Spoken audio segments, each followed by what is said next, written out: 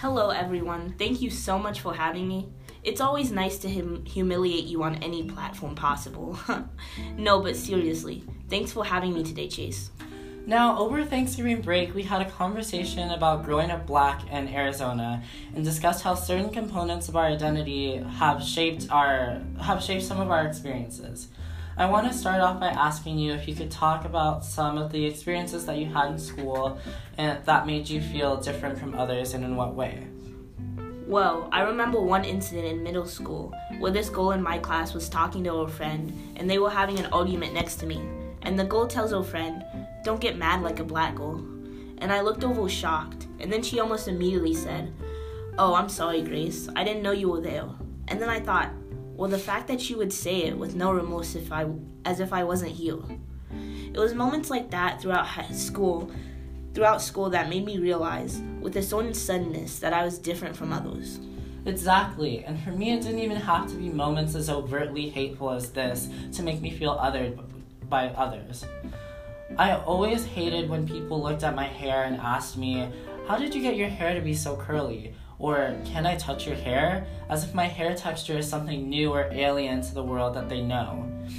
I also don't think that it helped that we were facing these microaggressions in an environment where we were already in a predominantly white school and neighborhood and barely had exposure to Black history and Black narratives outside of our family.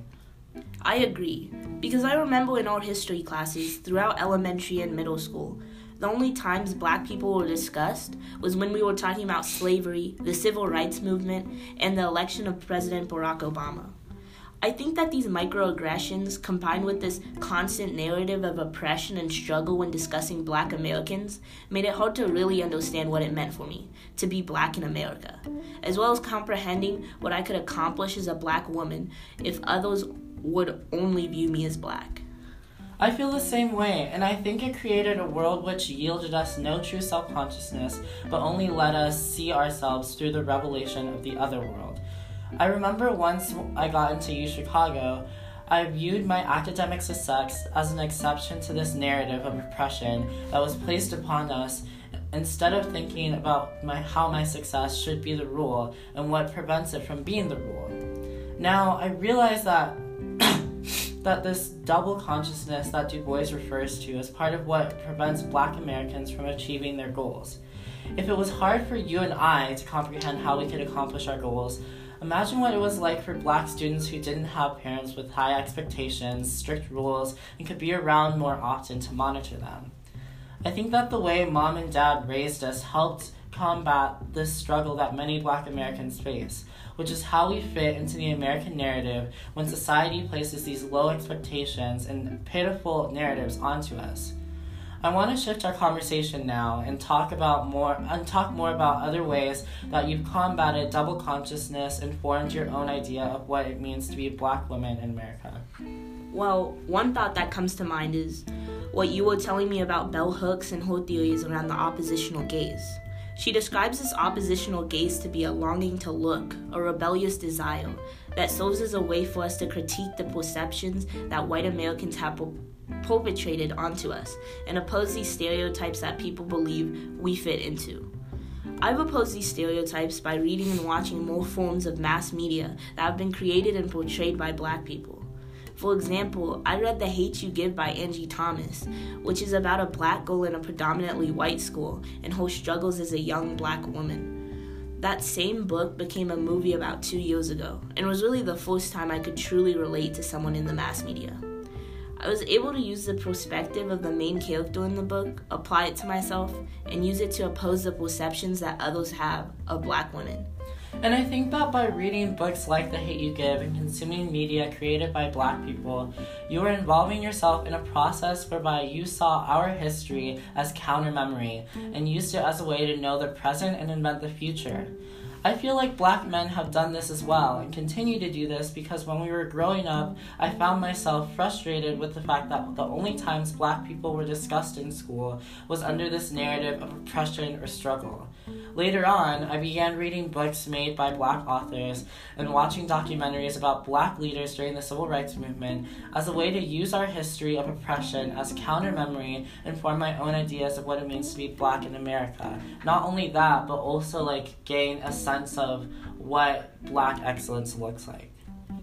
Yeah, and I would say that it was necessary for us to search for forms of media that were created by and for black people, because without them, it is easy to feel no one is listening, and that a special jargon or narrative has been created that only the chosen can understand. When you hear classmates say things like, "Don't get mad like a black girl," right next to you, it's very easy to feel as if no one wants to listen to you. Without having these black forms of media and literature as an alternative education I engaged with outside of school, I would not feel as confident or empowered as I am now to speak out against microaggressions like that. And the fact that it had to be an alternative education instead of being incorporated into the one I received in Arizona speaks volumes to the lack of value people still have in work that is produced by black people. Now, let me ask you, do you think that this is still a problem for you since you're attending UChicago, which is an elite and predominantly white institution? I think about my position at an institution like UChicago a lot because traditionally, students who attend colleges like mine are very rich, American-born, city-bred, Eastern-originated members of families of high-class status. While some of these factors apply to me, I don't come from a wealthy family, and our parents aren't from the East Coast, nor are either of them white. So I came into college thinking that I was very different from the people who come from wealthier families, went to elite high schools, and are familiar with elite institutions. However, I found that within elite institutions, a good deal of shifting about occurs and that it does not consist of one small set of the same people. Because at UChicago, I'm connected with other minority students who came from similar backgrounds but are now going on to become participants of the elite class I used to find myself so different from. Elite institutions are no longer just for people from elite backgrounds because of the scholarships and resources that they offer for low-income students like me. When students like myself come into UChicago and utilize the network and resources it provides, we are becoming part of the power elite that C. Wright Mills describes. I do think the major differences are in the networks that my school has versus yours.